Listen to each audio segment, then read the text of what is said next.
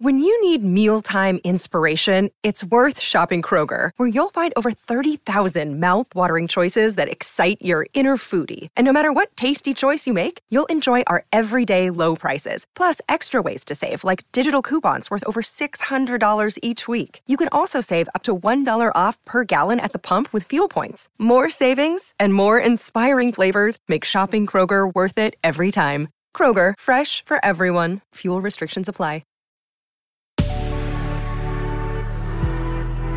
Good risings. I'm Jackie. And I'm Brian. And this is Grateful Grains. Welcome back. This week, we're exploring cutting-edge advancements that have the potential to change the trajectory of human life. We got it started Monday with reversing age. Tuesday, we looked into extinct species. Wednesday, we talked 3D printing tissue. Yesterday, we dug into trash-eating microbes. And we're wrapping it up today with biohacking against cancer. Cancer moved from the third leading cause of death in 1990 to the second leading cause of death in 2013, second only to heart disease. There are a good many thoughts on why this problem might be escalating, from our exposure to toxicity, to the foods that we eat, to our stress levels, to a lack of health-oriented living across the board. In the meantime, it's become a primary focus of researchers and scientists across the board, and incredible advancements are being made in the space. Greg Foote is an award-winning science journalist, educator, creative director at Science Media, and a Wellcome Trust Public Engagement Fellow. In his TED Ed presentation, he shares how we're learning to biohack our cells to fight cancer. He begins by proposing the idea that we are all 4 billion-year-old meat robots. He explains we're made of about 30 trillion cells, and each of these have their own task, like 30 trillion mini robots. Our body is the Megabot, and our mission for the past 4 billion years or so is to safeguard the code, to duplicate it, to pass it on. The thing is, we're naturally bad at copying our own code. Every time it's copied, errors appear. Errors that make our robot bodies worse at surviving. But sometimes a mistake happens that helps us survive, and we pass that glitch in the code on. That's evolution in a nutshell. He poses the idea that we're the result of billions of years of bad copies, for better or worse. This Megabot body of ours always breaks down. He continues by saying that fortunately, cardiologists, immunologists, microbiologists, all the ists, have spent centuries figuring out our sensors and wiring, so when something does go wrong, we can usually fix it. Where they struggle, though, is when the machinery turns on itself, when a copying error leads a cell to start dividing uncontrollably, to grow and multiply into a tumor. That's cancer. And sadly, even with the might of our modern medicine, some cancers evade treatment. But this is where a new band of biologists step into the story, the synthetic biologists. Foote reveals that these biohackers are mashing up science, medicine, and engineering to rewrite the code and fix the unfixable. Biohackers are going into a patient's genetic code and reprogramming their own immune system to recognize cancer cells and destroy them. It's called CAR T cell therapy.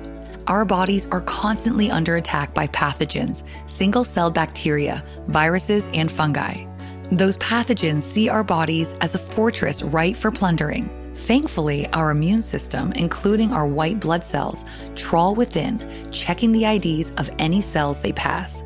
Although they're not name badges, but rather protein fragments on the cell's surface called antigens.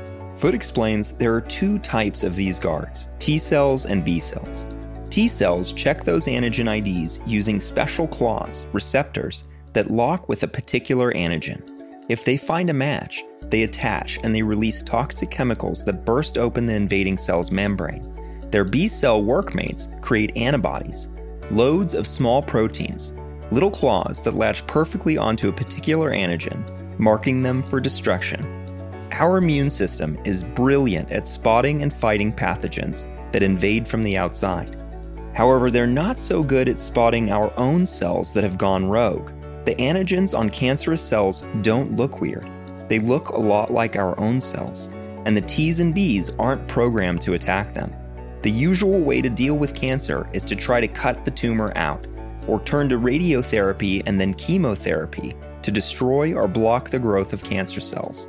But if it's a blood cancer, if it's floating around the whole body, we can't do that. And if the blood cancer actually starts in our white blood cells, those key guards in our immune system will really struggle to spot it. That's the case with acute lymphoblastic leukemia, and that's where CAR T-cell therapy is kicking butt. The biohackers are reprogramming a patient's own immune system to recognize particular antigens, those particular protein fragments on the cancer cells. To do it, we first need millions of a patient's T-cells. Then, to get a T-cell to do something different, we need to replace its normal code with something new, something we've designed. Synthetic biologists can now use a computer to put together their own sequences of bases, the chemical letters that spell out the DNA.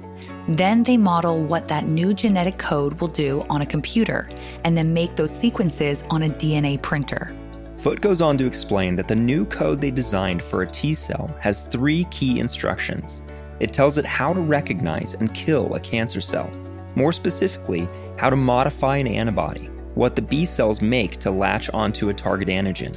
The antibody is modified to make a new receptor that can detect the particular antigens on the specific cancer. 2, it tells it to make copies of itself when it finds that cancer cell. And 3, it tells it to survive in the patient's body. To get this new code into a patient's T-cells, we use a vector. It's something that will easily infect the T-cell and carry that bespoke DNA in with it. Thanks to their code, they've changed what they're looking for. They're now on a mission to find the cancerous cells and destroy them. Unlike conventional chemical-based drugs that get used up or excreted from the body pretty quickly, CAR T-cells are living drugs that stay in the patient's bloodstream for years. Foote reveals the problem. It's expensive. Each CAR T-cell treatment is bespoke to the patient, and it's more difficult to get them to work with common cancers like breast or lung because you need a specific antigen on the cancer cells for the CAR T-cell to target, and it's much easier to find that in blood cancers. It's still early days though, and there's an exciting future for CAR T-cell therapy. Researchers like Dr. Martin Puhle and his team at UCL are working on improving the leukemia and lymphoma treatments even further. And there's recently been some promising work on solid cancers. Thanks to CAR T-cell therapy, the survival rate for B-acute lymphoblastic leukemia has improved significantly. Nearly all patients go into remission, and most patients stay in remission. Foote finishes by saying, biohacking is here, and it can reprogram our own genetic code to enable our mega meat bot to do things it's never been able to do before.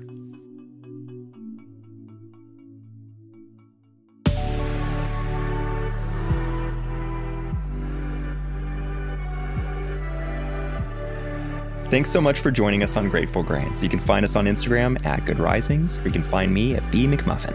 And you can find me at JacquelineMWood_1. See you again Monday. Until then, remember, a better tomorrow starts with today.